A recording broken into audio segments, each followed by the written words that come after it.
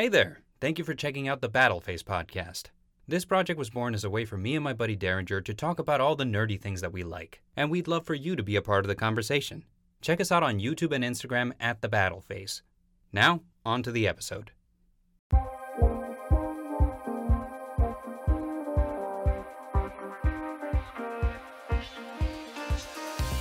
The Battleface podcast is broadcast live on Fridays and Sundays, and we encourage you to come hang out and chat with Bard and Dare live. Now, prepare to declare attacks. You are entering the Battle Phase.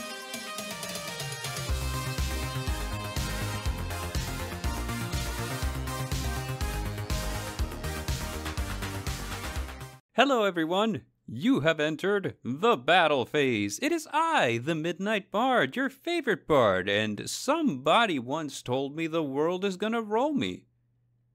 I don't know what I'm supposed to do with that, Bard. I don't know what to follow that up with. Normally I have something in mind in this particular time. Years start coming and they don't stop coming and they don't stop coming and they don't stop coming. Derringer!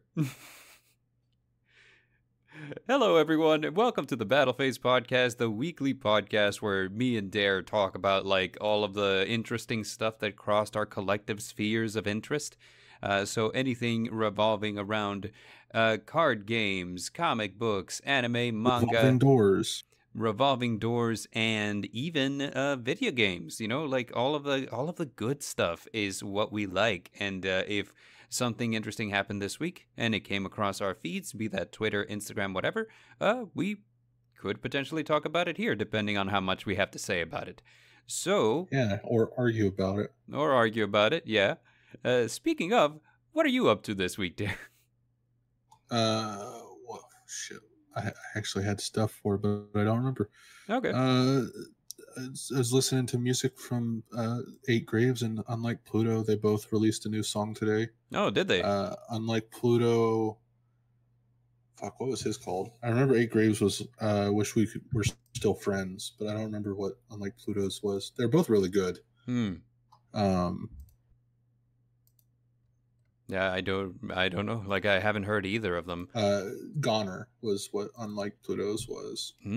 That sounds interesting. I like Unlike Pluto. They always put out good music. Yeah. And he had one 2 weeks ago that wasn't too bad either. It was called Ridiculous. It was pretty good. I don't think I mentioned it. No, you didn't. You sure didn't. That would have been, you said a couple of weeks ago? 2 weeks ago, yeah. 2 weeks ago, yeah. So 2 weeks ago, I think we talked about something else entirely. No, wait, you did bring up Unlike Pluto a couple of weeks ago, come to think about it. Yeah, that's when he released Twisted? Yeah, it's something I don't know. Guts. It was Guts. It was Guts. That I mentioned. I remember Guts. Is Unlike Pluto a band or is it an individual? It's an individual. Same with Eight Graves. I believe he has people to help with music, but it's just a one-person thing as far as I'm as far as I know. As far as I'm concerned. As far as I'm concerned, they are one person, and you can go fuck yourself if you say otherwise. Right. So I guess before we carry on with today's episode, we have a couple of housekeeping matters. First things first, we want to begin by saying, please remember to like, sub, and share if you find any of these topics that we cover on this podcast as interesting, or if you happen to be a major weeb like Bard, or a man of culture like Dare, hang out. Talk to us on our socials. We're at The Battle Phase on YouTube, on Threads, on Instagram. So, follow us there, join the conversation. And secondly... Am I a man of culture? Is that what we're going with? We're going with that, yeah. Man of culture is what we're going with. I won't argue with that. All right. And continuing on, I would like to make the announcement that we officially have an RSS feed and are now on multiple podcast platforms. So I want to say hello to all of our new listeners. We see you out there in Ashburn, Brussels, and Jakarta. Yeah, how you guys doing, you maniacs? But seriously though, find us on Spotify, Google Podcasts, Amazon Music, Samsung Podcast, Podcast Index, Listen Notes, and RSS.com. So you guys have all kinds of ways of keeping up with the boys. And one last thing that I wanted to add to that is that, let's see, I am in the process of editing our back catalog and uploading it as much as I can. We have 4 episodes uploaded, which is the last 3 episodes, the last 3 weeks of the Battleface podcast, the Friday episode, and the most recent Sunday episode, which was the anime Power Systems rankings. So those are up for you guys to check out, and soon this one will be up as well. So yeah, welcome to all of our new listeners. We're happy to have you. We hope you'll join in on the conversation, and yeah, weeb out with us or be men of culture. So we have Ashburn, Virginia, Brussels, Belgium, and Jakarta, Indonesia. And Jakarta, Indonesia. Yes, we have the most random assembly of of listeners, but we are happy to have you here. You know, like we hope you enjoy. Yeah, that's great. Yeah, it's fantastic. I love the range of the places you have on here is America, Europe, Southeast Asia. Yeah, so like we have that, and now we have new listeners all over the world, which is exciting. So you know, like yeah, welcome again. We hope you enjoy your stay, and please join in the conversation. Follow us on our socials, and you know, say what's up. Say hey, I listen to you guys. It would make us. If you want to join us in lifetime, you can join us over on YouTube. Yeah, / the Battle Phase. That's true. Every Friday and Sunday. Every Friday and Sunday. Your time zone's time. My time zone's time, yeah, like at my time zone's time, which is complicated because we switch it up every now and then. So it'll be more regular for like the people listening. Follow us on Twitter to find out where we're going. Okay, so yeah, so like that's exciting, and we're happy to have you guys, and we hope you enjoy the show for the 3rd time. And let's see, we are for the 7th time. Yeah, checking with the chat. Gargoyle says, "Who are you calling maniacs? You maniac?" And I was like, "Yeah, I guess that's kind of fitting for me, isn't it?" So let's see. What are we watching this week, Bard? Watching this week, I actually have 2 different YouTube videos, and this is where the title of today's episode comes from, which was "Fixing Your Fandoms." Because both of these videos kind of touched on a similar topic, that being that, hey, you know what? Sometimes a hobby can be difficult to get into for a number of different reasons, and honestly, it's the onus is on the company itself to make it easier for like new people to join the hobby, because when you really get down to the brass tacks on it, new people, new fans are the lifeblood that keeps a hobby going long term. So if ever like your hobby becomes kind of complicated to get into, it can kind of stagnate, and it's usually like the death toll for a hobby whenever they're not getting new people at all, right? Yeah. So two different videos kind of came up. This video regarding that content, that subject. And that is a Team APS video from Team APS on their APS Amplifier channel, where Paul talks about fixing Yu-Gi-Oh's balance problem, and he gave a couple of examples. And then we also had a YouTube video by a creator called Comic Drake. He reads comics, and his name is Drake. That's how he starts his videos, and that made me laugh the first time I heard it. I was like, that's funny. But he basically says getting into American comics, it can be something of a gargantuan task, and it's kind of a big ask for like the big publishers such as Marvel and DC to just expect new readers to show up and just do the footwork for for them. You know, like Marvel and DC aren't really doing much to help in getting new readers. So he also provided examples of what should be done for the sake of fixing that issue of like that entry issue for reading comics. And I did post a couple of like examples for each. So on the Team APS video, Paul has a couple of suggestions here to quote unquote fix Yu-Gi-Oh. I think that fixing Yu-Gi-Oh is something that every Yu-Gi tuber has tried to do at some point or another. whether that be by set rotation, whether that be by, I can't even custom ban lists, whether that be by posting pictures of what cards would look like if we added bullet points or if we formatted them differently, etc., etc. So I think honestly, in like the terms of fixing Yu-Gi-Oh, the best way to go about it is to have an alternate format like rush duels or like speed duels pushed more towards newer players. You're probably right about that. That gives you like an entryway into like the basic knowledge of how the game works, and then from that you can build into actually playing the TCG. But right, you're probably right about that. I mean, as a matter of fact, that's a cause that I champion. Is forget about set rotation, because honestly, like no, Yu-Gi-Oh players don't want that. Even if it's the most logical thing, even if it's inevitable, MBT has said in the past several times that that Magic didn't used to have set rotation until they basically painted themselves into a corner where they had to implement it. Otherwise, their game was in dire trouble because things were extremely difficult. So they implemented set rotation for the sake of saving the game, essentially. I don't think that Yu-Gi-Oh players are going to be on the same boat. We like our jank. We like our cards being dumb. If you ban them, okay, but but we still like to be able to play with all of our stuff going back to the beginning of the game. Even if, which when you think about it, set rotations, there's an argument to be made that you're not using every card in every set that has come out since the beginning of the game, right? So you're not going to be running Legend of Blue Eyes cards unless you're playing Go format. So what does it hurt you to rotate it, right? Like that's kind of like been the thing that's that's been the argument that's been made.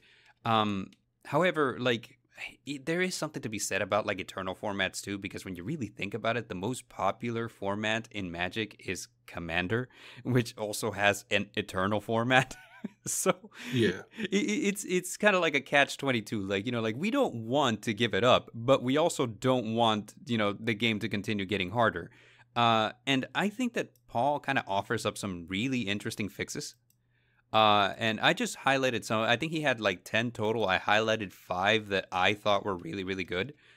So for starters, he has at the very top here says cards with search effects shouldn't go +1. They should go card neutral.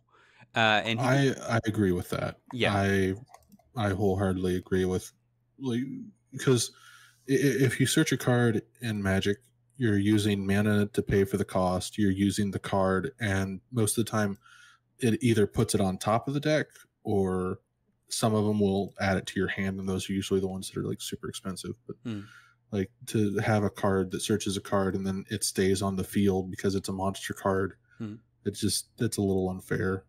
Yeah, Gargoyle says in the chat, Magic and Yu-Gi-Oh would end up being like one of those one-sided games. Yu-Gi-Oh kind of already is. Yu-Gi-Oh's very, very one-sided. So, the one thing that there was, world champion Joshua Schmidt said this in one of his videos one time, and it kind of stuck with me because it's true. He says, he was arguing for set rotation as well. After watching MBT's video, he was kind of reacting to it, and his thing was, okay, we kind of have to, because there's nowhere else for power creep to go. What's better than a deck that wins on turn 1? Because that already exists. You if you're going first, you win. And this is something that you said last week. It's a contentious topic because me personally, I don't agree that if you go first, you win. Matter of fact, a lot of my favorite victories have been with me going second. But I'm an unusual case, I enjoy the challenge. A lot of people would like back and forth. I like to be cornered and then fight my way out. So, there's a lot to be said with how you enjoy the game, right? I'm biting my tongue awfully hard. I just want to know that. I know. But this card neutral thing is actually pretty sweet. And one of my favorite decks, Tri Brigade, does that with 2 different cards. So, Farigite the Baron Blossom, like draws you a card, and then you put one back to the bottom of the deck. And then Bear Brum, same thing, searches a card, and then you put it back to the bottom of the deck. So like it does kind of put me in weird situations sometimes where like if I didn't calculate well enough, I'll just end up with no hand. But that's more me being kind of goofy than it is like a problem with the way that the card is designed. And I do kind of feel like a little bit of this is one of those aggravating things in the game for me when like for example a deck will just go plus plus plus plus plus, and what am I supposed to do? Like I'm sitting here with no way of stopping them from plussing. Like if I stop one play and then they have another one that allows them to plus several times, and now they just keep going. Like it's a little frustrating because now that they still can go off because their deck didn't go neutral; it went plus. One thing to be said about that is, and this is just anecdotal, but in the light versus dark event that was going on, I don't know if it's still going on or if it has since concluded.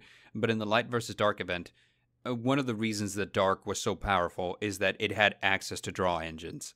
One of them being like Orchest. Orchest is very good at going plus, and secondly, it also had. It also had Allure of Darkness, like which will draw you too, So like, sure. Well, to be fair, light decks could play Allure of Darkness too. Sure, light decks could play Allure of Darkness too. I like to think that part of the reason why. What do you call it? Dark was doing so well is because it had a good way of just like plussing compared to Light, where it doesn't have that. So like, what would you think of if Konami, which I mean they've kind of done this with other things. What if they made like an Allure of Light or like a different attribute version of cards like that? So each attribute each deck that you play that is of a certain attribute would have access to cards like that. I feel like that because I see what you're saying with the dark has a bunch of stuff, right? I feel like that would be fair enough, like sure, especially if it has the heavy drawback like Allure of Darkness does. Which Allure of Darkness, like if you don't have a dark monster in your hand to banish, then your entire hand is just gone. So like it does kind of have that drawback. One thing if I'm not mistaken, Allure of Darkness doesn't have a once per turn, so I would fix that. Like I would fix that really hard. But the reason why it doesn't have a once per turn is because of there's that if factor of if you don't draw a dark monster or if you don't control have a dark monster in your hand, right? You banish your hand, or is it send it to the graveyard? I think it's send it to the monster, graveyard. Send it to the graveyard, right? Yeah, which some decks can float from the graveyard, So we got that going on. So I don't know. Here's something to be said: is that there is cards that kind of do that, and in my head, I thought that they would see more play, but for some reason they just didn't. I never saw anybody playing like Wing Requital in Lyrilusk, in Tri Brigade, and whatever. You would play if you were playing pure Lyrilusk. I know you would run like 2 or 3. Yeah, I run 3. I think. I may only run 2, but that deck got like just obliterated after not even like a full format because it was just Bird Up was too good. Bird Up was really good, it's such a strange thing to say because these days it really doesn't do anything, and it's back at full power, isn't it? It is back at full power. You don't have the Smorg link. Oh yeah, that's true. We don't have the Smorg link. We had like we have all of our what's it called, recital starlings back. So I mean, there's that. But you get what I'm saying. There's no barrier statue and no Smorg link. Right. So. But you see what I'm saying though, hey, going card neutral is I feel like a very fair way to bring the power down. Like things like Despia, et cetera, like don't just keep plussing. Like you just You slow down. You put which, to be fair, I mean, Branded has like Springen's kit, which does that. So I mean, like it draws one and then puts one back at the bottom. Fair, you know. Well, But if not going card neutral, like putting heavier penalties on cards that plus would, because like Pot of Desires is a really good card. I don't think like many people would argue that Pot of Desires banish the top 10, draw 2 is a bad card. But like I would say that's a pretty steep penalty and people still play it. If they put penalties like that on a bunch of cards that plus, then you don't run as many of those cards, you don't plus as much. Right. Because you physically can't. You can't banish 40 cards out of a 40 card deck. No, you can't. And the restrictions is something that's actually the next point here. He says type/attribute locking should be more common. I misread that. I thought it meant like having like a certain attribute deck. So I did put some yeah. I put some examples on here that he didn't mention. So like, Marincess locks itself into water types, and Tri-Brigade locks itself into Tri-Brigade monsters with Bearbrum. But is that really is that really a fix for certain decks? Because Marincess, like, yeah, if you play other things in the extra deck that aren't water types, you can't go into them, but Marincess stays in water types. Whereas if you were playing like a Synchron deck or something, you may be going into multiple different attributes or types in the extra deck. I see what you're saying. Like this could hit certain decks more than it would hit others. Is what you're getting at. Yeah. Like for example, Marincess would still. I mean, granted, Marincess isn't really like very strong right now. No. But yeah, like if Marincess is just the example that you have. It's just the example that I have. But like, say for example, like in things like, and I keep coming back to Despia because it's just so strong. But it does have fusions that it runs that aren't dark, So like, what if you lock them into dark? Suddenly, well, firstly, some of their combos just don't work anymore. But secondly, like they'd have to find new ways to like kind of maneuver their board so that it's in a good place. You know what I'm saying? Well, with that, you either with that, I would say the go-to action is you either find a replacement for the non-dark fusions, or you just don't play Despia anymore because you can't like make that big of a board. And like I don't know, type locking, I feel like would be a better option than attribute locking. Yeah, but at the same time, I'm a little up in the air on this one. And there's also such a thing as archetype locking, where like for example that's the Bearbrum effect, where Bearbrum says you can only summon Tri-Brigade monsters. Exactly. So there's a couple. I can't think of any off the top of my. I think Abyss Actors have Melodonna, which locks you into Abyss Actors. I think so too, and I think if I'm not mistaken, like what was the one that I was thinking? Never mind. I'm pretty sure that the Gimmick Puppet one. Yeah, people were playing recently. Yeah, Gimmick Puppet does that. I was thinking Shiranui Mayakashi might do that, but I can't remember to be sure. So like, maybe not. I can't think of a Mayakashi that does it. Right. But next, Gimmick Puppets lock you into Gimmick Puppets. Fun fact, but you don't play it in Gimmick Puppets. You play it in what was it, Despia, branded Despia? Yeah, to summon it with like branded Expulsion. Yeah, it was so fucking frustrating. Summon it onto your opponent's field, so they're locked into Gimmick Puppets. Oh, I was so mad whenever it would happen, man. I was like, come on. That card was like a 30-cent card from Hidden Arsenal. I found 3 of them in a binder for 20 cents. Yeah.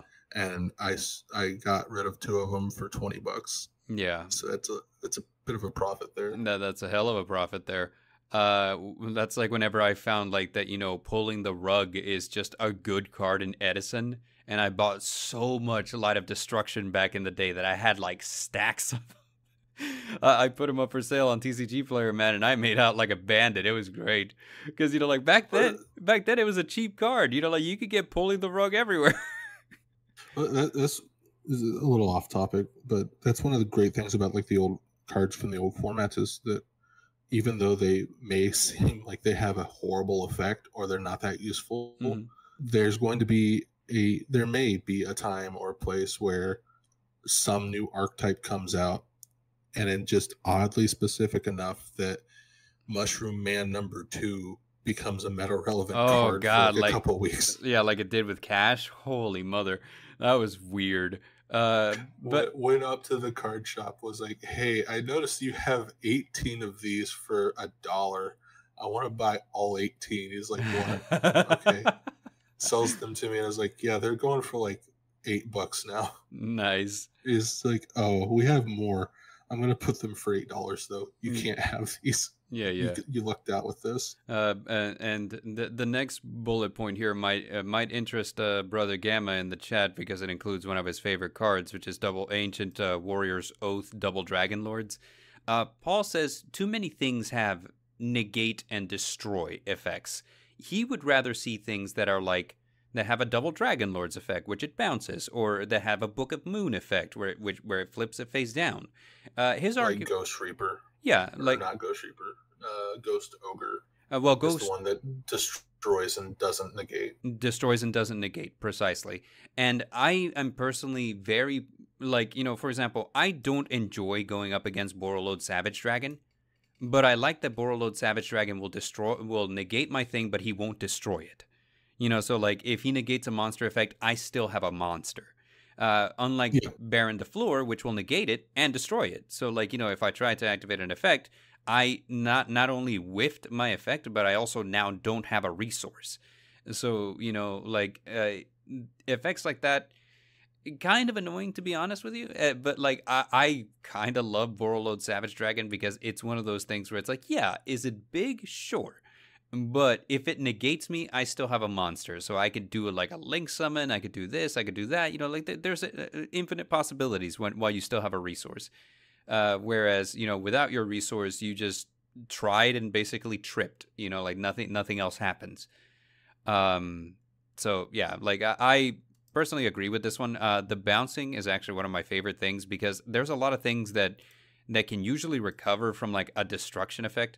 But usually like a bounce effect kind of like turns off a lot of things that you don't think it would. Like, for example, the Mirror Jade effect. If I destroy Mirror Jade at the end of that turn, my entire field of monsters goes away. But if I bounce Mirror Jade, suddenly I don't have a problem, So kind of a fun thing. But again, it doesn't negate those. So, like if you try to summon a resource and I bounce it, like you still have you still get that resource. You still get that effect from the summon. Exactly. You still get the effect. So, nice. I think that one's a good one. I personally enjoy it when decks are interesting like that. Labyrinth at the very start, whenever everybody was running 3 Compulse, like super fun. Like I love just messing with my opponents whenever they would summon something and I could tell that they were about to make something big. So I would bounce one of the resources back to their hand and suddenly they just don't have it. Always bounce the tuner back and just watch the life fade from your opponent's eyes. Yeah, like the tuner or like, if they have a Link 2 or like a Link 3 and they're going into Avermax, just bounce the Link 3. Now they can't make a Link 4. Something like that. Like just like mess around with their stuff. It's great. Bounce the Mushroom Man #2. Bounce the Mushroom Man. He says that there should be costs or small bodies on Omni negates. And this is something that I brought up a long time ago that I thought it was weird that things that can negate anything don't have a big cost. Like I like, for example, one of the things that kind of comes to mind was like Imperial Order, that they kind of had to make it so that like, hey, this isn't optional. You're paying 700 life points per standby phase while this thing is on the field. And but the problem with that is 700 life points is nothing. Yeah, now it means nothing. Like back then, it was kind of like, because people were a lot more conservative with life points back in the day. These days, because back then it wasn't really used as a resource; it was used as a point system. Right. Whereas now it is it's a resource. It's an extra resource. Yeah. So, like back, I still remember back in the day, the graveyard. Oh no, my stuff is in the graveyard. Like life points. Oh, like, oh no, I'm losing life points. But now it's like, is there stuff in my graveyard? I can work with this. Do I still have enough life points to use as a resource? I can work with this. You know, like it's weird how the game has changed. But yeah, so like like I agree 100% that negates should have a cost. Like and not just like, hey, this is just a free thing that you can do once per turn. One of my favorites being Forbidden Droplet.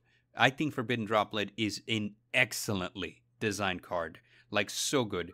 Because it's like because it can just negates monsters, but then you can discard a spell or a trap too, right? And have it negate that stuff too. Yeah, so it's kind of like you can't respond to Forbidden Droplet with a type of card that you discarded for its effect. So like like if I send like a monster and a trap, well, you can't respond to my activation of this card with a monster or a trap. But if you have a spell, you're 100% free to, or and like that. So there's that, but it's also like it's not an automatic turn off your opponent's entire field like Dark Rule or No More. You actually have to invest into it. And additionally, like it can't invest itself. So I mean that's a good thing. I'm happy that like somebody at Konami thought about that because like that would have been something that I just never thought about. It's like, oh yeah, send any number of cards active on your field, whatever. I was like, okay, so I can send the Forbidden Droplet that I just activated. I was like, sure. Like this is why I'm not a game designer, because in my head I would have never thought that people would have abused that.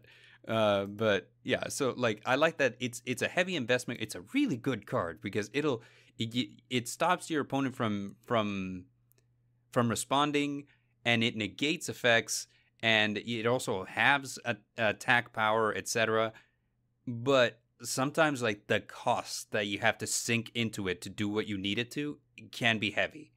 So I feel like the cost needs to be heavy for an Omni negate because that negates everything. Mm-hmm. Which I'm trying to think of one an Omni negate that doesn't have any cost to it. Baron. Yeah, I guess Baron is one. Yeah, Baron is one. But like the first two that came to mind was Boral Savage Dragon, which I would argue that its cost is not really that much of a cost. It really isn't. Because you make it, and then it gets a counter for every link marker of the link monster in the graveyard that you equip to it. Mm-hmm. But the other one that I thought of, which I would say is probably a really good example, is A to Z Dragon Cannon Buster. I don't know what that one is. Mm-hmm. That is the one that you have to banish ABC Dragon Cannon or ABC Dragon Buster and XYZ Dragon Cannon. Mm-hmm. And you summon A to Z Dragon Cannon Buster Cannon Dragon, something like that. Yeah. And it's whenever your opponent activates a card, discard a card, negate the card, and destroy it. Yeah. Yeah. So it's a the thing. amount. Well, there's the amount of effort that it takes to summon the card. You have to put in a lot of work to summon it. Mm-hmm. And then it has an effect that you can negate pretty much anything, and the only cost is that you have to have cards in your hand. Yeah. So you're giving up card advantage by doing that, but you're at the same time, I guess you're not giving up card advantage. You're going one for one with whatever you're negating. But yeah, I feel like Omni Negate should be like difficult to get. Yeah, they should be difficult to get, or they should cost a lot, or they should be small, like Herald of the Arclight. Because you can punch over Herald of the Arclight very easily. Like, a lot of the times he exists specifically, like, because he does have kind of like a D-shifter effect. But, yeah. Like, if you normal summon and just enter battle and punch over him, you can do that. He's only got, like, what, 1,000 attack and defense? That's not a lot. I think he's 1,000, yeah. Yeah, so, like, you can punch over it. But imagine your opponent has Baron de Fleur instead, right? Like... Yeah, 30,000 body, you could just normal summon and punch over that. Yeah, like, you normal summon, like, what is it, like, King of Beasts or whatever, like... Alpha, the yeah, like whatever, under skill drain, whatever, boom. So like just Herald is actually 601,000. Yeah, so that's small, and like he has two really good effects, like an Omni negate and like what's it called, like a banish, like a D shifter effect. but he's not that big that you can't deal with him. So like that's a fair example. Me personally, like, when I think of omni negates that are fair, or like, that I'm like, I don't have a problem with this because of the cost attached to it, is Solemn Judgment. Solemn Judgment will negate everything, but you're giving up half your life points every time you use it. Like, so Yeah. imagine that on Baron de Fleur, so. And see that people would still use Baron. Yeah, see how even many if people it still had use it. the drawback of you pay 1,000 life points. Yeah, like I'm pretty sure people still would. I would. 1,000, half your life points. Yeah, half your life points. I still would. Like that's still a really good effect. So, and then the last thing that he had on here is like once while on the field, and I feel like all of these kind of like fit on Baron de Fleur almost, because once while on the field is also like it's omni negate. Like you can only use it once while it's on the field, and then after that, once you burnt it, that's it. No more negates for Baron. It still has its pop effect every turn, but it doesn't have its negate anymore unless you manage to resummon it. So, yeah. And I feel like most cards do have. There's cards that have once per turn and everything. I feel this one I don't feel like is that bad. I feel like giving more things like hard once per turns would probably benefit. That way you can't just summon. That way you can't like Mist Valley Apex Avian. Yeah. Like infinitely if you have like. Yeah. No, because that is stupid. Having once per turns and then having hard once per turns, that's something that I recently watched a video over, and I still like have a very weak understanding of what it means. Well, because it's a very like small change in the wording of what makes it a once per turn, right? Because it's like once per turn you can versus you can use this once per turn type thing. Usually whenever it's written like you can only use the effect of name once per turn, then that's a hard once per turn. Yeah, and then like if it's just like you can only use use this effect once per turn. It's like very minor change, and it's just make it all hard once per turn. Yeah, like all hard once per turn. I've heard that take before too. So, but yeah, this is his suggestions on how we could like fix the balancing on the game. Like, what do you think? I think that some of these I like. Well, I think that I went through like 50 to 75% of the slide thinking that it was how we can get new players into the game, and I was just confused to fuck as to how this would do anything for getting new people in. The reason, but now that I actually read the title of his videos of how to balance how to balance it, it makes a lot more sense of what we were talking about for the last like 20 minutes. So the way that this would help in getting new players is that, for one thing, if your game is balanced and like suddenly there's a lot less stuff for your opponent for your new players to learn. We talked about last week that like Konami does kind of a shit job of making it easy for players to enter this game, and like one of the things that was brought up in the Raw Run video is that like cards are unintuitive and difficult to learn, and they work really weird, and I think that balancing them a lot so that they're not unfair. And so that they work a lot more consistently, and that like for example, if everything had a hard once per turn, that your opponent can't just cycle a card and keep doing something stupid, So like it makes it a little easier on new players for that reason, because learning the game is a lot less intimidating, is a lot more fair, is a lot more balanced, and like there's a lot less to keep in mind. Like I feel like that's a fair assessment. One thing that I do have to say, and this is something that I didn't mention last week, but I do mention that I do want to mention this week, is that last week we talked about how Konami again does a shit job of teaching new players what they need to be doing, right? But I feel like it is overwhelmingly positive in the community proper. Like the community itself is so welcoming, so accommodating, and so good at just helping new players. And one of the biggest examples is Decade. Like his Master Dual Meta, his Dual Meta series on YouTube. teaches you Yeah. everything about every new card that comes out. He tells you what to look for, what to expect, how to counter all that. And then his Master Duel website has like breakdowns of like which strategies are doing well, what do the decks look like, what are the ratios, what are the combos. And if you join his Discord server, even more. I mean, like Decade's community is insane with the amount of resources that it puts out there for new players.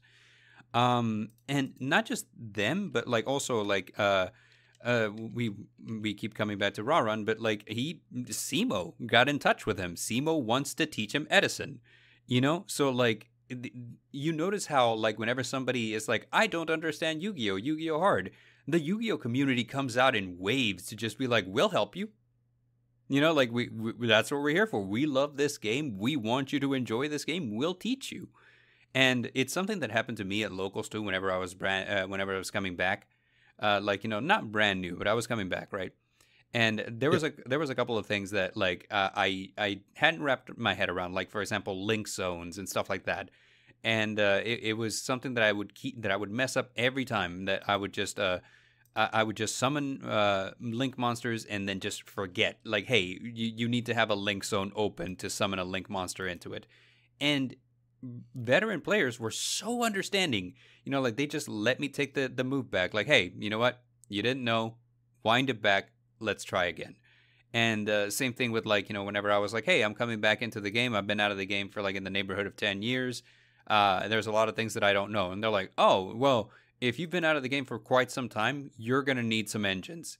And I got entire engines from people who were just like, hey, you want to play the game? This right here is a great way to start. I have extras of this. Just take it. Learn to play that. It'll be great.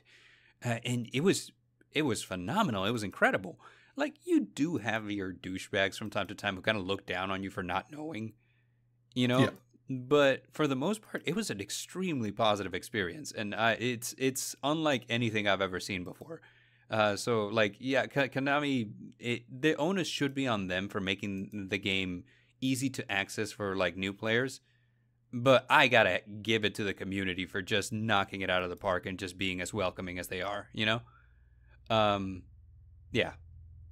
But moving on to the next thing, getting into comic books is hard. And that's why I haven't even attempted to do it. Yeah, and I know that Brother Gamma in the chat is a fan of comics. He's a fan of independent comics. Like he likes Spawn and them. And so do I. Like I'm a fan of like not independent, but like third party. Like the first party being like, of course, your Marvels, your DCs. But so am I. Like I'm a fan of Image Comics. That's my favorite brand, right? But that being said, I got started with like regular superheroes such as Superman, Spider-Man, Captain America. Those are my top 3. I will always go to bat for those guys. And the thing about American comics in particular is that they've been going on for a long time. If I'm not mistaken, since the 1930s. So it's a long history to catch up with. And sometimes you would think that some things that happened back in the day wouldn't matter, but for some reason they do. Like something happened in the 1980s to Batman, and now I have to know about it to make sense of like this new story that he's in. It's so dumb. He passed the Riddler's son back in 1942. And the Riddler's son was like offended by the fact that he passed him. Yeah. And now in 2023, the Riddler's son has come back to fight the son of Batman. Yeah. So like it's so dumb. Like, like, hey, you need to know, sometimes you need to know like these little obscure facts to make sense of things. Right. And like I generally started reading comics in the neighborhood of like high school thereabouts. So and I've been a fan of superheroes my entire life. Like I watched like all of the TV shows, like Superman, the animated series was my jam. Like 90s Spider-Man, my jam. Like Batman, the animated series, my jam. And like, oh God, Justice League. It's just fucking my jam. Goddamn banger. And so, I fucking love this. Here's the thing that's to be said though is like like it can be a little bit of a chore to get into it. Like for example, like if I haven't bought a comic in a long time. But if I wanted to get into the stories now, I would have some homework to do. I need to know, like, the events that have taken place in the past, I don't know, X amount of years. If I'm lucky, just a couple of months, and then I could just kind of like pick up and go. But that's kind of a lot, and the history is kind of intimidating. You know, like how much lore do I need to know to make sense of what Jimmy Olsen is doing at the Daily Planet these days? You know, it's a lot. So this guy on YouTube, again, I mentioned his name was Comic Drake. Comic Drake, he reads comics. His name is Drake. Has a couple of things that he recommends for the American comic book industry, because I think that one of the things that was kind of like unspoken and they expected to be the case was that, hey, we're making Hollywood blockbusters. Everybody loves the MCU. The DCEU, not as much, but you know what? We're getting attention. We got action figures on shelves. So you know, like they kind of expected that to do a lot of the heavy lifting. You know, like the Flash TV show is really good. You know, like the Arrowverse on the CW is really, really fun. So like, hey, we have good TV shows, we have good movies. You know, like read some comics maybe. And it doesn't translate because it's not the same type of media, you know? So it translates very badly. So they're struggling kind of the same way that Yu-Gi-Oh! Is struggling to attract and keep new blood. And with the amount of work that they have to do for the sake of getting into the hobby, it's not surprising. With that said, here's a couple of things that he mentioned is, for example, hey, look, why do comic book companies only advertise in comic book shops? Why do they only advertise inside comic books themselves? You know, like if I'm reading Amazing Spider-Man, oh, here's an ad for Uncanny X-Men inside of Spider-Man. Hey, guess what? I didn't need that advertisement. I'm already invested. You know, like I'm already reading comics, dude. What are you advertising to me for? You need to advertise to new people. So he kind of like put it out there like, hey, maybe pay influencers? Did you ever think about that? You know, like that seems to be the way that a lot of companies are getting a lot of traction these days. And it's hard to disagree. Another thing is, and this is something that like, it's a shame that Mordor isn't here. But like, this is something that he and I talk about all the time. And this is like our biggest gripe. Too many titles, too many issues.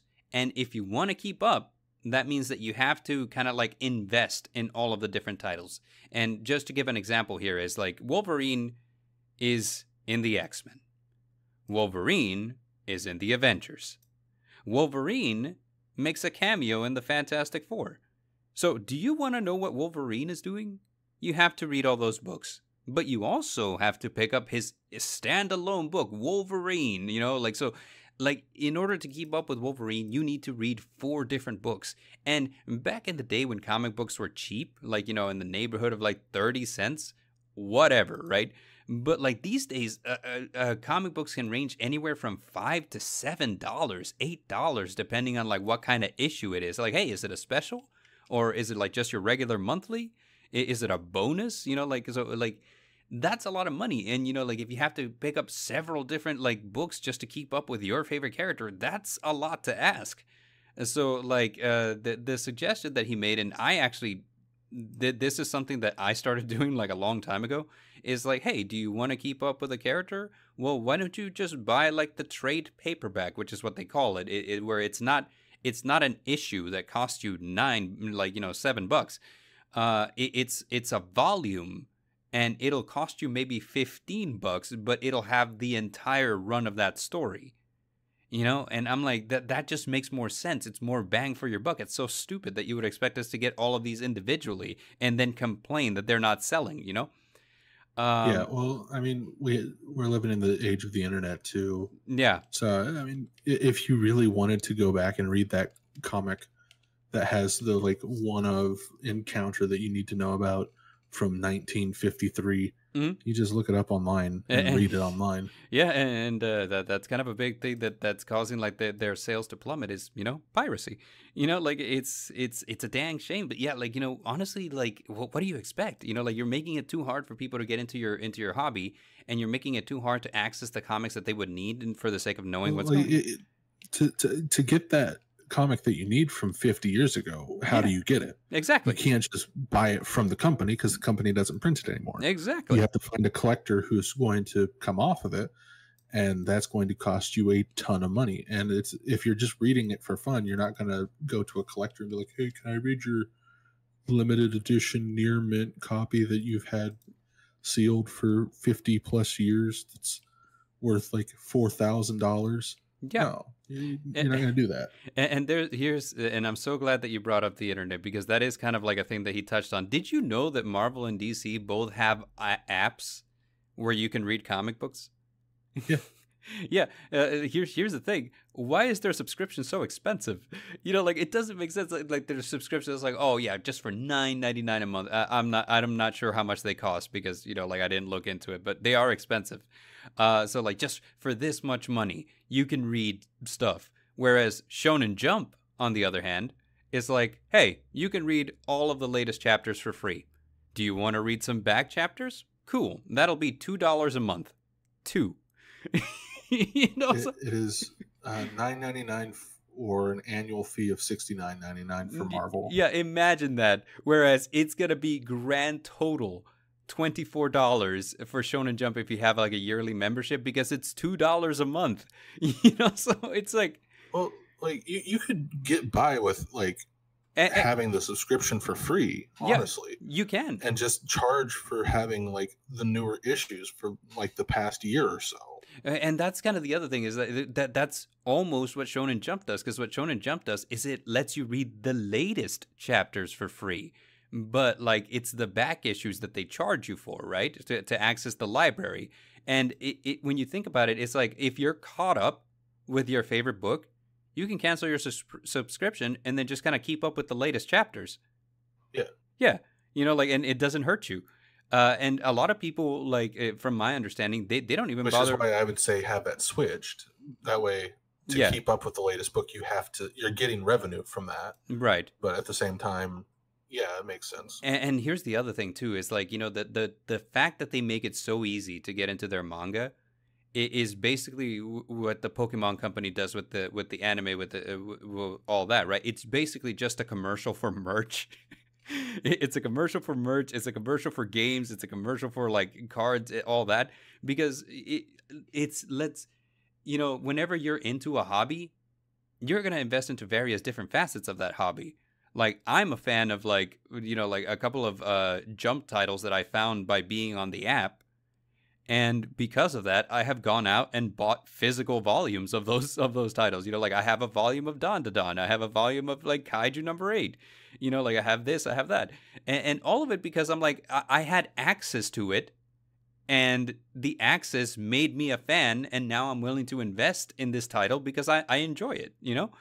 And like, it's so stupid that Marvel and DC aren't on board with this. Because I'm like, dude, like, honestly, why are you gatekeeping people from issues that happened 50 years ago?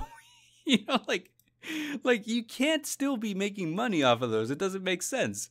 But yeah, like, so there's that. And then, yeah, so like embrace the digital medium, streamline, stop doing issues, start doing volumes. These are all things that he mentioned. And I feel like, yeah, that makes sense to me.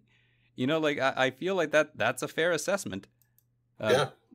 Brother Gamma mentions a specific fancy issue, which, that reminds me, sometimes issues have variant covers, and the variant covers are always more expensive. So he mentions here that one of them cost him about $9, which is, if you're trying to get into the hobby, that sounds insane.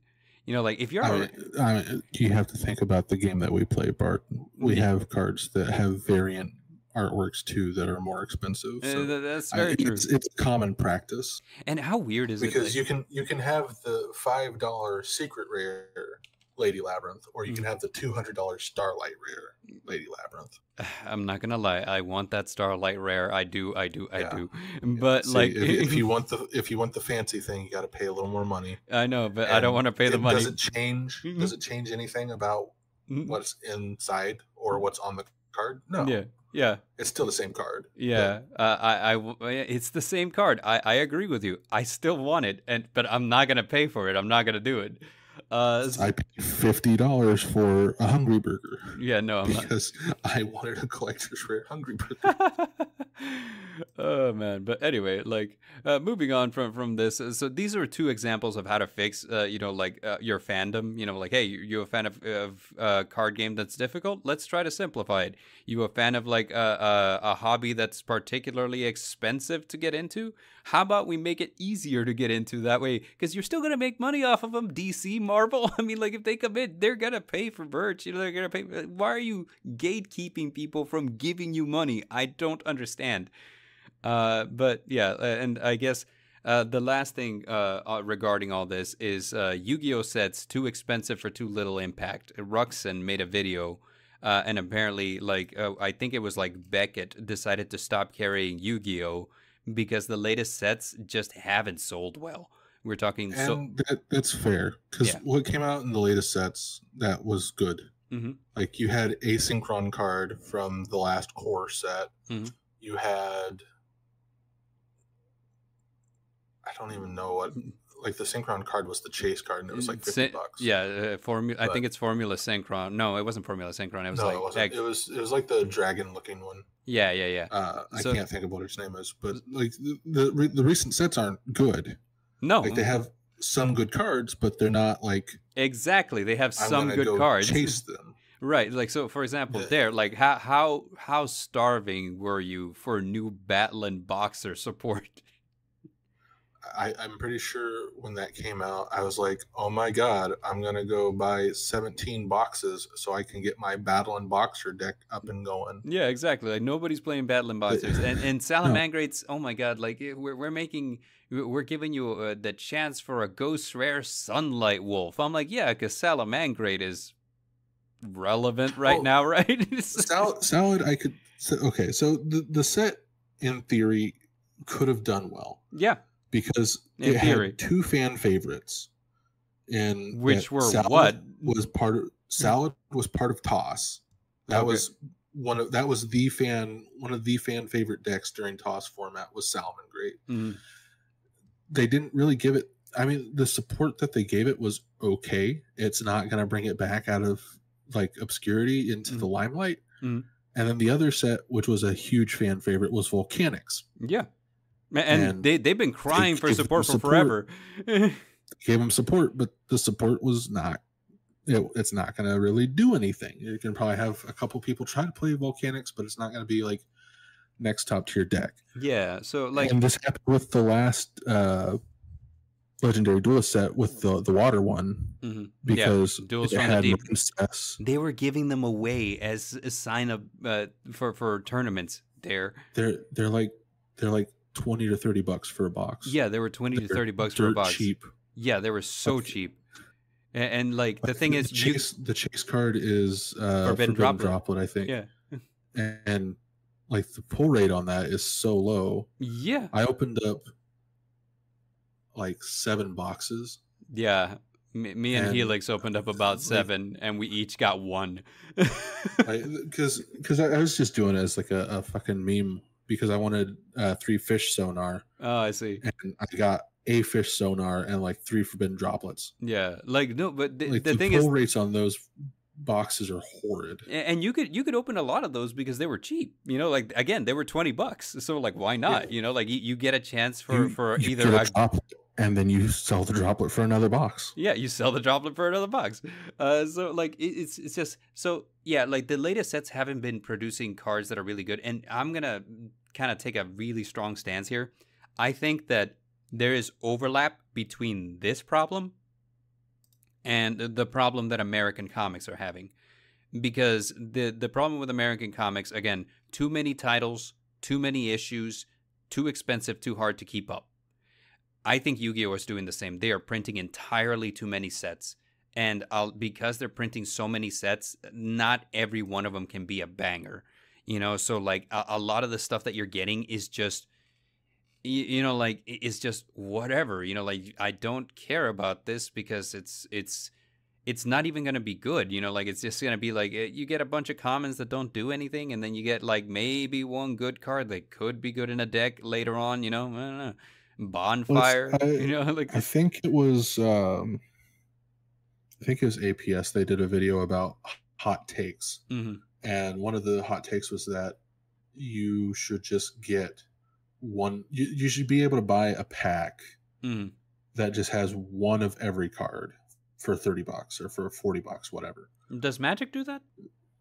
No, I don't think so. Because I know that they have a lot of packs that are like 30, $40 bucks. A dual Devastator thing. Oh, where for okay. $30 you get a pack that has like one of each staple card for the time. It had like all the Ghost Girls. It had I think DD Crow, Gamma.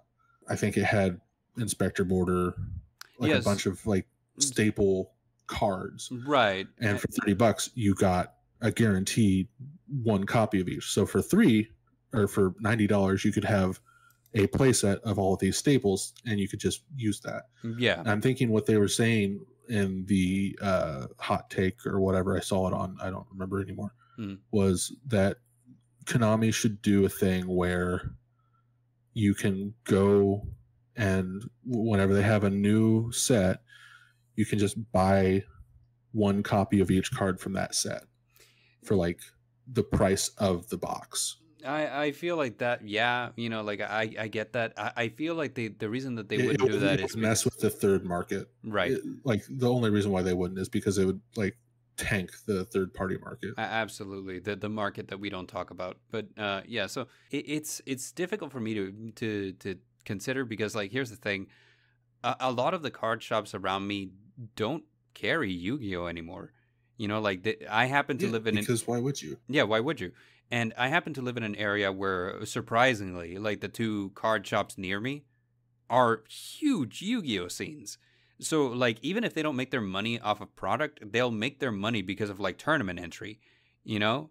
So, like, to just cut in here real quick, our card shop, we don't have really much of a Yu-Gi-Oh scene like we did, because a lot of people, they've been going to like the bigger tournaments and regionals and stuff lately.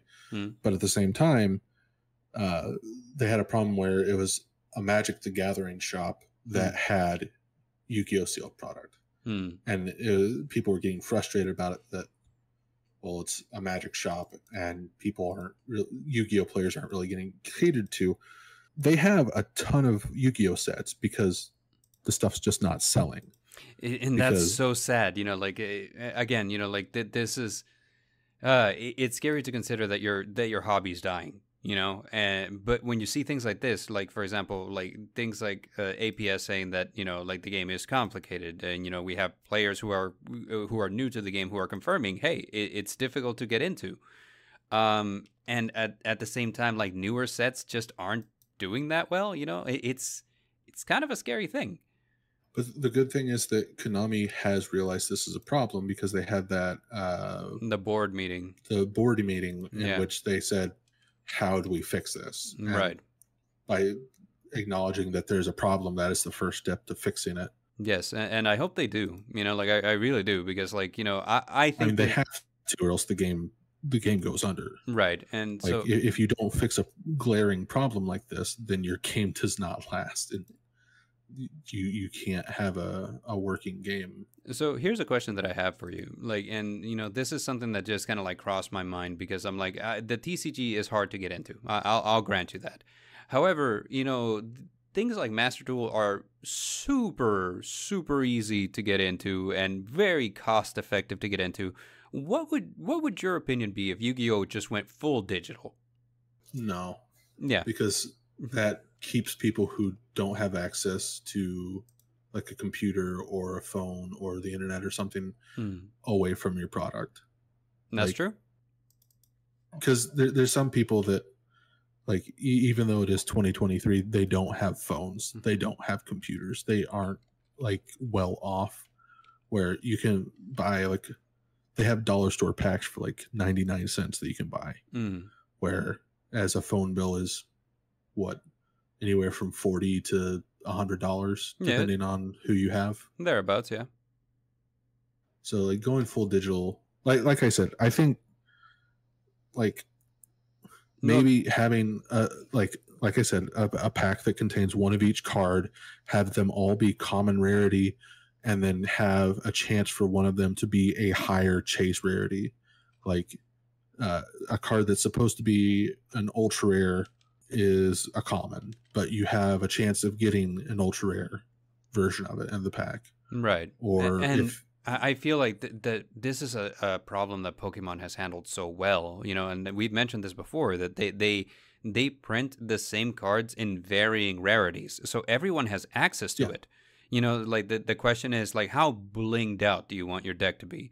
You know, so yeah, it's I like it, you know, like what they do, and I feel like you're right, you know, like making the staples accessible is key.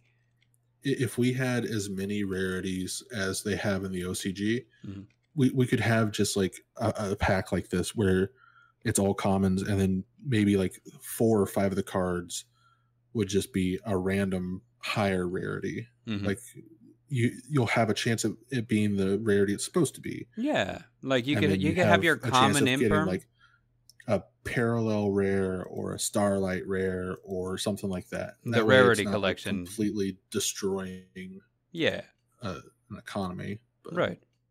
But I don't know. We're just two dudes on the internet trying to find a answer to a problem that we have no control over. Yeah. Like, you know, Konami isn't going to listen to us, but people in Jakarta might. I fucking hate you.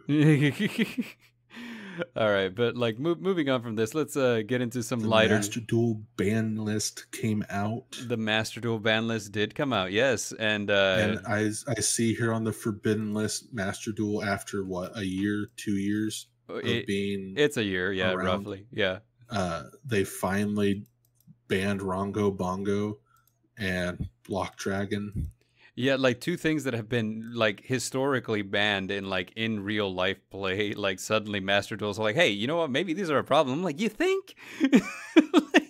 They're slowly getting other cards like that grass. Is pole position. Chicken game, is that still legal? Yes. One day. One day. So, like, personally, I like the Rongo and what do you call it, and Block Dragon are banned. Blocky Boy. Yeah. This doesn't go into effect for another 5 days, by the way. So I mean, like, you still have time to play them if you're that kind of person.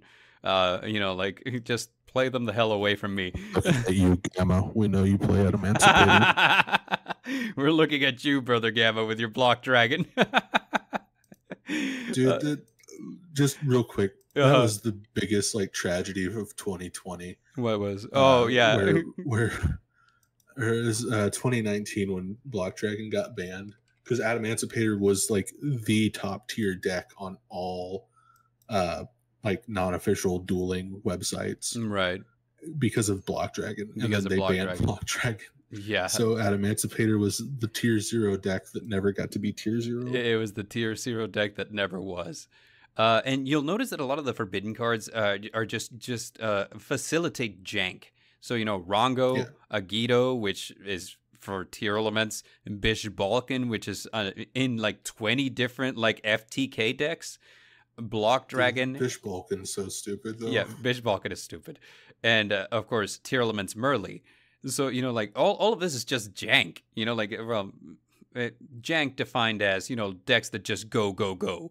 You know, so like I was gonna say, jank is usually like something that's stupid that works. Yeah, stupid that works, but like in the way that I'm using like Rongo and Bish Balkan and maybe Block Dragon are like janky. Yeah, like Agito and Tiers, like I've always used jank as kind of like, and I know that this isn't the correct way to use it, but I've always used it to define a deck that's just like, yeah, you could try to play against it, but it's just gonna do what it wants.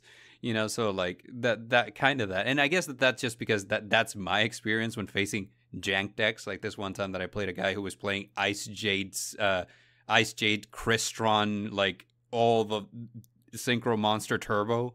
And like I tried to interact with him, but like ultimately it's like, hey, there's too much extension going on here. You'll never stop it. And I was like, okay, I see. I don't like the words that you just said. Yeah, so it was. I don't like the thought of Ice Jade Crystron, but I feel like it would work. It worked for him. It worked extremely well for him, and I was playing meta at the time, so it's weird to me that he got away with it. So like, you know, there it is.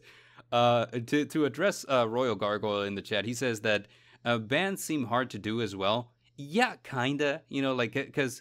But here's the thing, Konami has a lot of different avenues where they can kind of gauge what's a problem using statistics, and then they just don't do anything about it. that's why Firewall Dragon got so many different things, or not Firewall, Hockey Firebricks got so many. And no, fuck it, Firewall got things banned too. Yeah, like, you know, it's ideally they would hit the thing that statistically is the problem. In practice, what they do is like if the problem is a new card that's still making them money, they'll ban everything else around it, hoping that the card's not causing the problem. Dragoon being like special summoned easily by Verte Anaconda. Let's just ban all the tuners. Yeah, just ban all the tuners. Just ban everything else except Verte. Why? People aren't even using Hulk. Why are you banning tuners? Ban the tuners. Ban them all. Here's some weird ones. So like Sprite is meta right now in Master Duel, kind of, sort of. It's like a tier 3. They hit Jet, and they hit like Swap Frog, but they left Elf alone. And I'm like, okay, it's fine.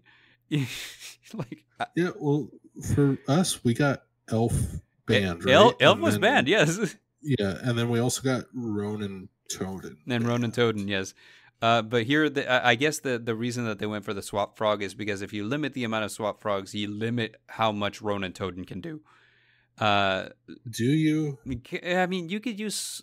I feel like Ronin Toden doesn't really care how much Swap Frogs you have. You could use Dupe Frog, I guess, just to kind of supplement it, but why would you? But I feel like Ronin Toden's the problem, and I don't know why they touch Swap for it. Here's the one that surprises me. Branded Fusion to 1.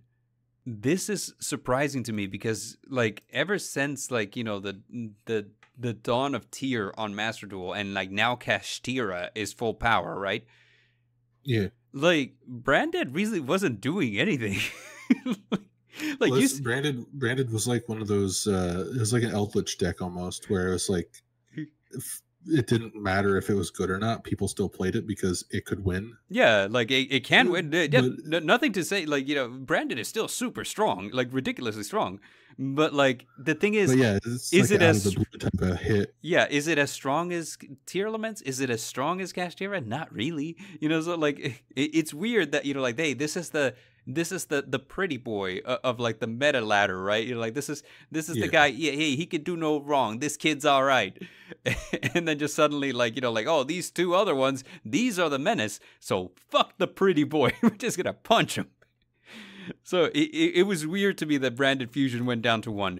And like one of the memes that I saw was, you've seen like that SpongeBob episode where, like, you know, Patrick's all like, you ate my chocolate bar, now I'm gonna starve.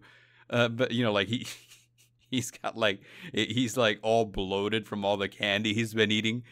So Branded Fusion's all like, you took my one fusion spell, now I'm gonna starve. I'm like every other card in your deck doesn't fuse. You know, like, come on. So like the only thing that this does is that now if you hit Branded Fusion with an Ash Blossom, they kind of have to get more creative. So yeah, there's that. On the semi, we have Blaster to 2. Was Blaster banned? Yes. Well, no. Okay. He was limited in the last list. They limited him. So limited. So now okay, he's so now he's semi-limit. So we have Tempest and Blaster. That's 2 Dragon Rulers. We have a Pot of Extravagance to 2, and a lot of people suspect that this is a hit to Labyrinth. Do we have Title in TCG? No, we don't. And Luster I know they Pendulum. have Tempest and Blaster now, but Luster Pendulum to 2. Because we got the new Draco Slayer support, so like the new Draco Slayer support. It's oh, why didn't we get any Draco Slayers off the list when we got our Draco Slayer support? yeah. Like ask me. Where's my what's his face? Ask me again when we get Masterpiece. But like anyway, that's what I was gonna say. Where's my Masterpiece? I couldn't think of the name. Yeah, but Nadir Servant now fully unlimited. Ancient Fairy Dragon fully unlimited, and Gearsu, the Orcus Mech Knight, fully unlimited. I feel like Orcus players have been begging for two things: for Harp Horror and for Gearsu. And now they did we have Gearsu like touched in TCG? Because I don't think people really played him. I don't think so. But, I think that Orcus, with the exception of Harp Horror, which I think is still like banned in the TCG. Harp Horror will not come back because apparently people just hate him. Yeah, so like that's the only reason that I can think of. I was like, man, you guys must have really hated Harp Horror for it to stay banned this long, when Orcus does okay at best. So like, kind of a weird thing. But yeah, so this is basically what the ban list looks like. What do you think? I don't play Master Duel, but it's nice to see that they're actually like taking care of some of the cards that I actually had problems with. Yeah. Like Tier Elements now had Rongo had no reason to be unbanned for as long as it was. No, it didn't. And what do you call it? So Tier Elements now is in a much more manageable place. It's almost as massacred as it was in the TCG. Almost. They still have Kit Kalos, which honestly, like, they have so many of their cards hit to 1 at this point that, like, honestly, what's Kit Kalos gonna do? Especially since if I'm not mistaken, it's at 1. So, okay, like, whatever. They hit Branded, which was weird to me, and like Grass. Oh God, Grass. Like. Grass is still at 1 though. It's still at 1. Like, it's not gone. It's still at 1. The game started with Grass at 3. So like the TCG and the OCG, it's still at 1 though. It's still there. Yeah. So like this is insanity. So like the thing is, I think this is a solid ban list, like super solid. The some of the jank is gone. Some of the big difficult things to deal with are gone. Like some tier 3 decks got hit, which was weird to me. And some stuff that had no issue being banned is now unbanned. So kind of neat. Yeah. It's interesting to see. Like it's one of those things that you don't look at the OCG ban list and say, well, this is what's going to happen to the TCG, but it's also it's something to see. It's interesting as to what Konami's willing to do with the format and like what they're willing to take off and put onto the ban list. Yeah, and I guess like the last the one thing to take away from this that to put into this is that Master Duel does have kind of like consistent data, like always flowing at Konami, and we've it's a thing that it almost feels like they put out a new ban list every month almost, and it's just a way of balancing the game, and I feel like the game stays pretty well balanced because like their ban lists are kind of like very active, and additionally, like it feels like they don't outright kill decks, because the Master Duel ban list usually tend to use the limiting and the semi-limiting more than they do banning. And the reason why it seems like they don't outright kill decks is because if you look at the forbidden cards, you can look at every single list and you'll notice that there's the lack of one singular bug on all of these lists. Yeah. And that one bug doesn't matter how many times they hit your deck. If you draw the bug in a best of 1 format, you can actually make your deck still work semi-decently unless they just like completely neuter your deck. Yeah, I mean, I suppose so. If they get rid of Max C, the whole this deck is good goes away because the deck is now a lot less consistent because you don't have the draw power of I'm going to play Max C and then make my opponent choose to either try to deck me out or not play any cards. So, moving on, this will be like the last thing that we have on TCGs. But actually, we have two things. One real quick one. Age of Overlord releases on October 14th through the 15th. You know, it includes 100 new cards. It has the new Labyrinth support. Manatium, Nuvelace, Ogdoadic, and Vanquish Soul. So, Lord Mordor, if you're still in the chat, Ogdoadic's coming October 14th through the 15th. And it introduces Diabellstar, so that's something to get excited over. And then, like, the last thing on TCGs here, what we have is, I am on the One Piece bandwagon. I bought the Monkey D. Luffy Black starter deck. Ooh. Yeah, so, like, starter deck number 8, it consists, from what I've come to find out, the One Piece card game consists of 6 different colors, and each one does a different thing. The black color, what it does is it modulates costs on the field. And the way that this particular deck works is that, you know, like, you'll have a lot of ETBs that will modulate the cost of something your opponent has on the field, and then you'll have different cards that, whenever they ETB, will destroy things below a certain cost threshold. And like, the way that this works is that you know, your mana, which in the One Piece card game is called Dawn, if it's tapped, you know, like your deck commander Luffy, whenever something gets knocked out, you know, doesn't matter if it's yours or your opponent's, you can attach one of the Dawn cards onto him, because, like, the mana on top of paying for costs, you can also attach it to different characters to buff their attack. So, like, imagine this. Your opponent has a full field of stuff. You drop a couple of things to modulate levels, and then you drop, like, something big to, like, just knock out everything on their field. Now, all of your tapped Dawn cards will attach themselves to Luffy, buffing his attack. So, like, you go from, like, having a 5,000 Luffy to upwards of a 15,000 attack Luffy. So, you know, it's kind of a fun thing. It's something that's been explained to me ever since I obtained this deck, that this Luffy commander is actually not that good. And the reason why is because, sure, he gets strong, he can still only attack once per turn. You know, so, like, it doesn't matter how strong he gets. You know, like, honestly, like, if you're just going to be doing 1 damage, what's the point? And I'm like, yeah, I see it. You know, like, this is fine. Cool thing is that, you know, just like Magic, if you have, like, all the cards for, like, a certain color, you can just get a different commander and the deck still functions, and it may even function better. So I'll start. I like that you went over, like, the next slide without being on the next slide. Yeah. So, like, this is basically what the breakdown is. And this is how it works. So yeah, you know, like, this Luffy is an okay Luffy. We could use a better commander for the deck. So I'll start looking at different black commanders, see if I find one that just capitalizes on that better, and we'll see where that goes. Next up, a new regional variant has been revealed for Pokemon. Dare, are you familiar with the Pokemon known as Poltegeist? I am, because it's one of the few of the fucking puns that I actually enjoy from Pokemon. Yeah. I actually have, like, a couple foiled Poltegeist cards. I think it's just the best. Yeah, he's pretty great.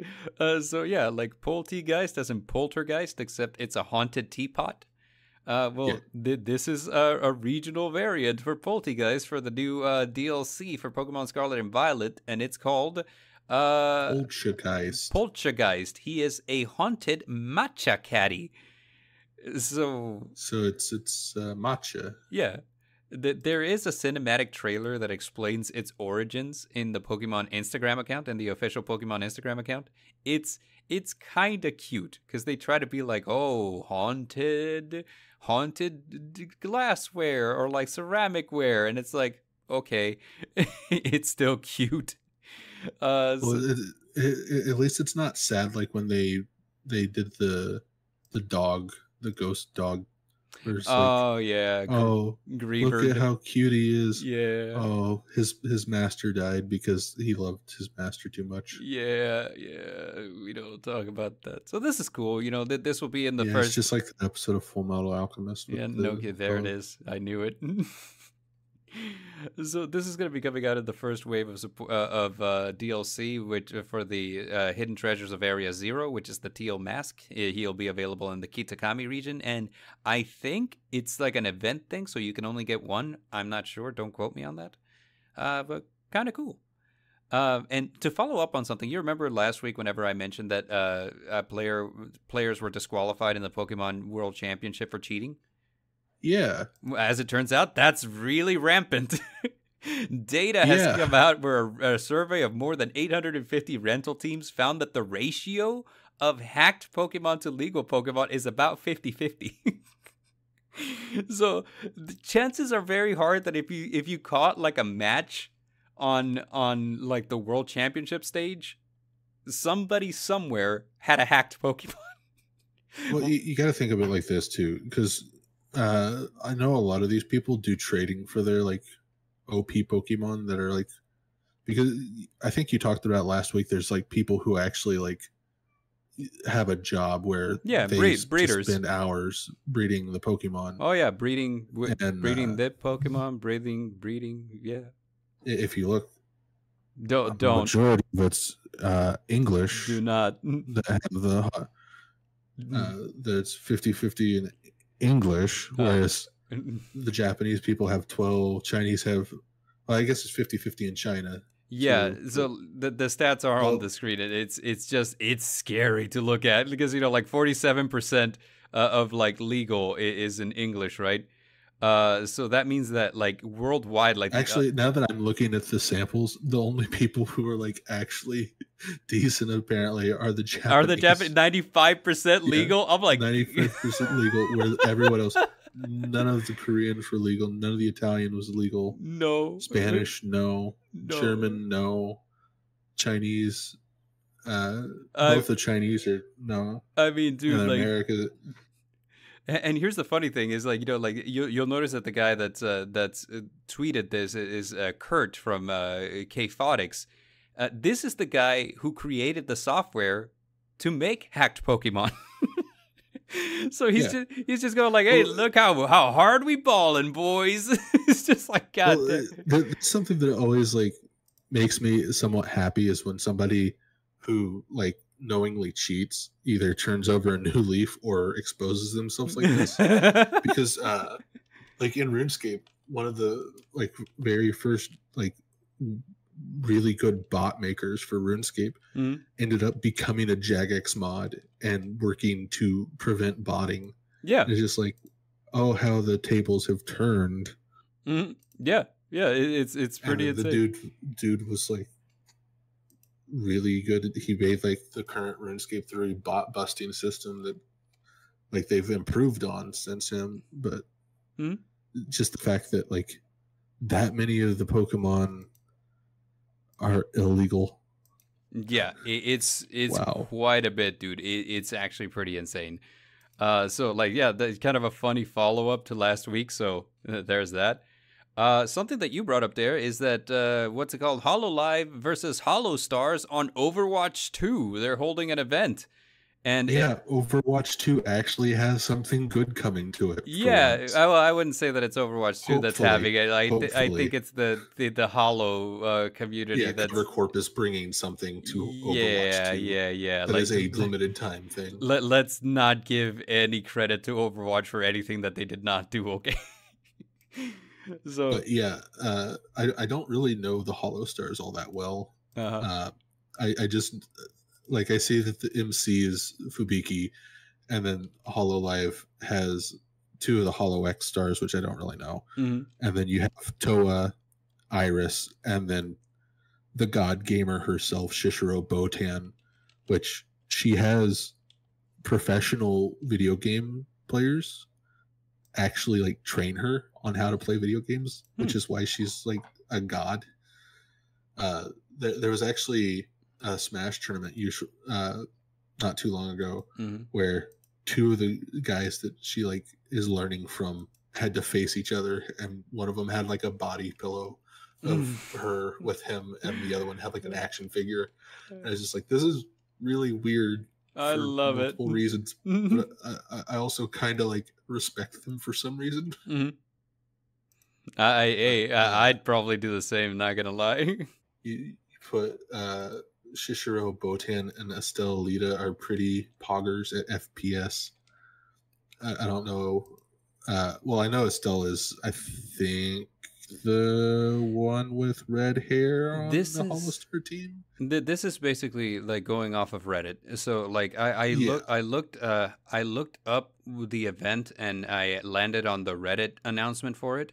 And the fans in the chat were going off of like why they think like who's gonna do well, what team's gonna. Estelle is the blue hair guy with orange. I see. Who Estelle is. And this is kind of something that kept coming up, and that's why I noted it here. I was like, hey, these two are poggers according to their fans, you know, like based on what they're saying, because this is something that kind of kept coming up. So I was like, yeah. So well, that's if you looked at the comment that I put was. Botan, it's going to be a bloodbath, and the Hollow Stars have no choice. Yeah, or like no chance yeah. because she is professionally trained by professional gamers, and like if you watch any of her like highlights on YouTube, it's her just being like FPS god.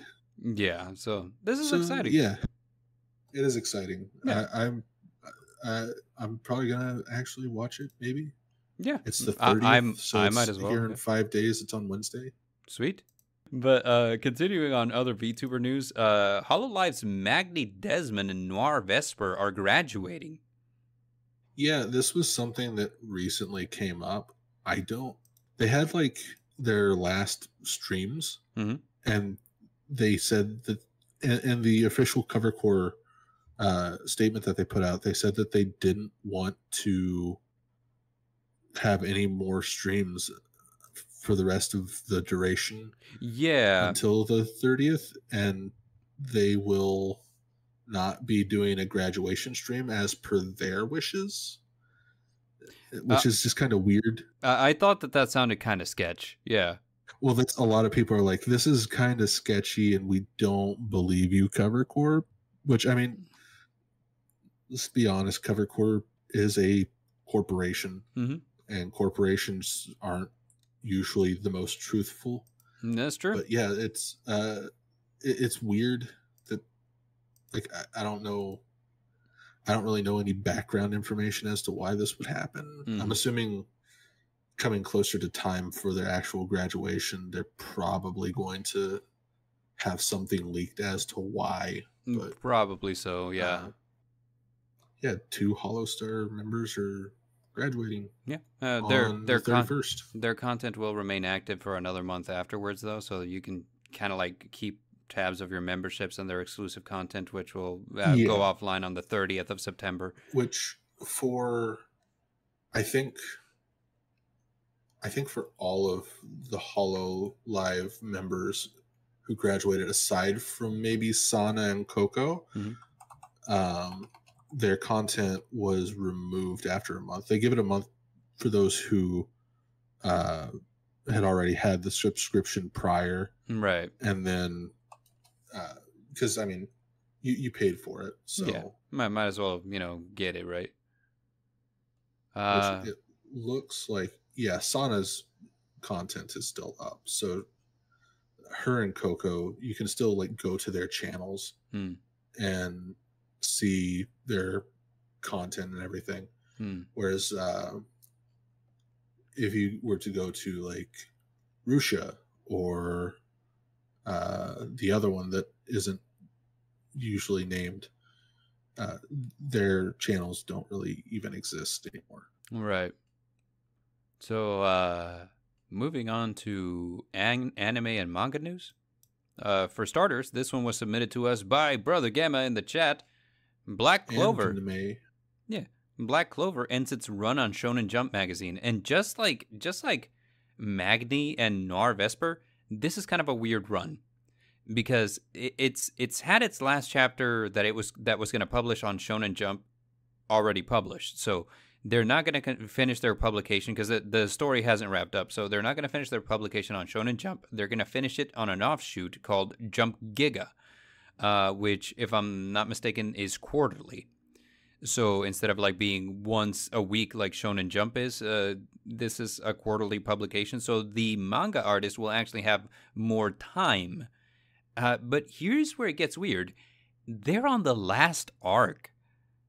So it's the last arc of Black Clover. They were literally in the wrapping up process. Like there's a few fights that need to resolve, and then that's it. We're done. So it's so weird that like, hey, you were finished, and then they're just like, okay, transfer them over to Jump Giga. This is quarterly. You'll see it every other month. It felt awkward to me. Like what that speaks to me, and like. This might be me reading too much into it, but Shonen Jump does kind of have a history of working their manga artists into the dirt. Artists such as Masashi Kishimoto and Aka Akasaka and like Tite Kubo are just and Yoshihiro Togashi are known for just like being burnt out of being a manga artist because of like the heavy demands that Shonen Jump puts on them. So like the fact that they're switching the writer for the artist for Black Clover, whose name is Yuki Tabata, onto a quarterly publication almost feels to me like they're trying to avoid the basically playing into the stereotype. Part of me feels like maybe Tabata was experiencing health problems, with which Kazuki Takahashi, Yoshihiro Togashi, Tite Kubo, all of them have experience from overworking themselves while making their manga. And it may be the case that Tabata was experiencing the same thing. And, so that they don't look like, hey, yeah, we have a history of doing this. They move him to the quarterly magazine where now he has more time, So kind of a weird one. And this might be me just reading too much into it. It might just be the case that it's like, hey, you know what? Black Clover just isn't selling as well as something else. So let's move you over to the quarterly magazine because, hey, you know what? Fans still like you. So, yeah. So just kind of a weird one. I have not seen a single episode of Black Clover, so I will take your word for it. Me neither. I mean, my wife likes it, but I haven't seen a single thing about it. So, Next up, Spy Family Season 2. They're getting a Full Metal Alchemist episode. They absolutely are not. But they are. You're just Honor saying that because and the dog get fused together. They do not. It is amazing. This manga is wholesome AF, and no, it will not be tainted by your darkness. But what was I going to say is October is when it will start releasing Season 2 on Crunchyroll and Hulu. Which is exciting because this next season should adapt like the cruise ship arc where like the Forger family gets taken aboard a cruise ship where Yor is employed in her abilities as an assassin to bodyguard a political refugee as they try to flee the country. And at the same time that she's doing that, her family, consisting of Lloyd Forger and Anya, are on the same boat. So she kind of has to keep her real job, her real identity, hidden from her family, which, it has actually one of what I feel is one of the most touching moments in the manga, where, she kind of has to come to terms with the fact that, she's been an assassin for so long and she was doing it for the sake of raising her brother. And having money to raise her brother because they're both war orphans, and now it's just kind of like, well, why am I still doing it? And and she's in a fight with a guy who's kicking her ass at the time, and it kind of, as she's kind of like fading, where she's kind of like, you're not sure if she's gonna make it. She kind of has this realization: I have to make it because I have a family now, and it is just one of the most wow moments of the manga, and I can't wait to see it animated. I this is by Wit Studio Cloverworks, and the anime has been absolutely phenomenal up to this point. I can't wait to see them tackle this. They might also tackle Lloyd's past, which is something that happened immediately afterwards in the arc following the cruise ship. So something to look forward to here. And then the dog episode. Nope, absolutely not. My Dress Up Darling switching to a monthly release during the current arc, and this is kind of like it's so has a dog episode. Weird that we had like two artists, two popular mangas switch to like a different release schedule. But My Dress Up Darling, it's my understanding that the reason that it's releasing to a monthly release schedule as opposed to like a weekly, which I think it was before, is that the artist wants to do extra pages for each chapter. So, like, this isn't like I'm burnt out. This is no, I want to do more for this particular arc because it's gonna be baller, son. So, kind of fun. My Dress Up Darling, super fun, super wholesome anime. Dare must be editing the comment, the description part because you went quiet. I definitely went quiet. It should be in the description now. Okay, great. And last thing is, of course, we were moving from that weird, awkward moment of silence to a pensive moment of silence because WWE... we're not allowed to end on a good note. I always want us to end on a sad note. This past week, we lost two rather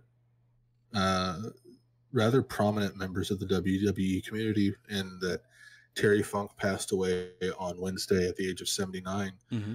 And then we had Wyndham Rotunda pass away just yesterday at the age of 36. Yeah, which is young, dude. Like, it's very young. Well, it's like I was telling you before the show, I was like, I was kind of shocked because it was like he's not that old.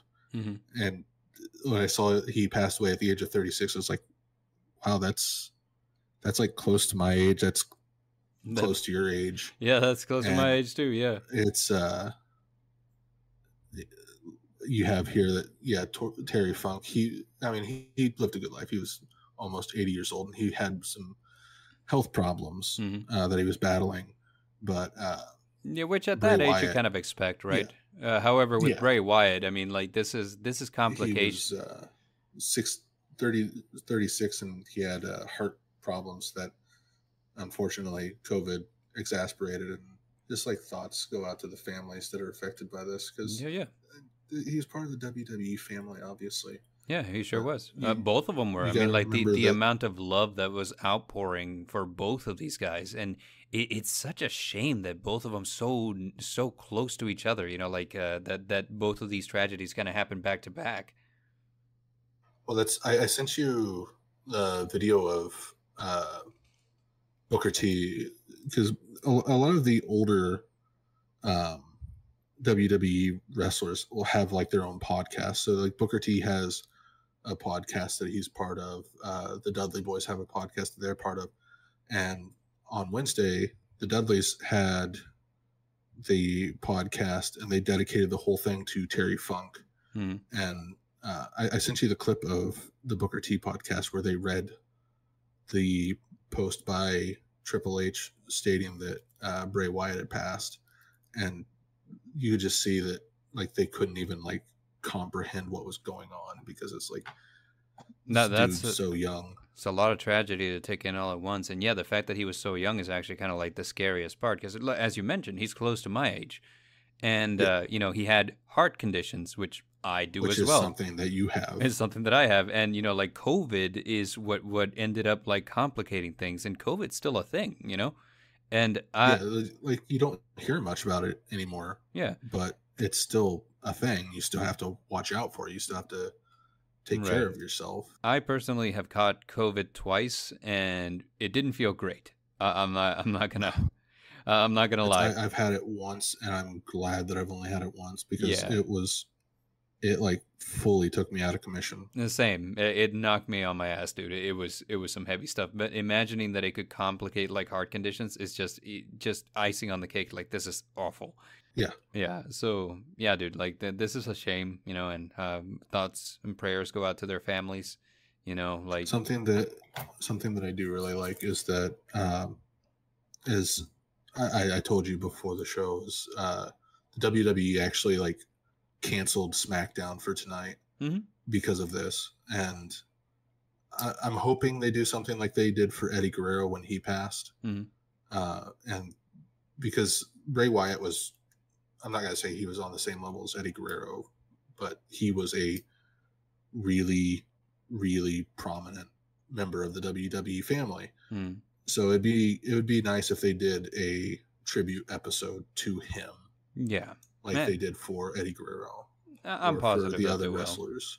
Will. Yeah, I'm pretty positive that they will. Yeah, absolutely.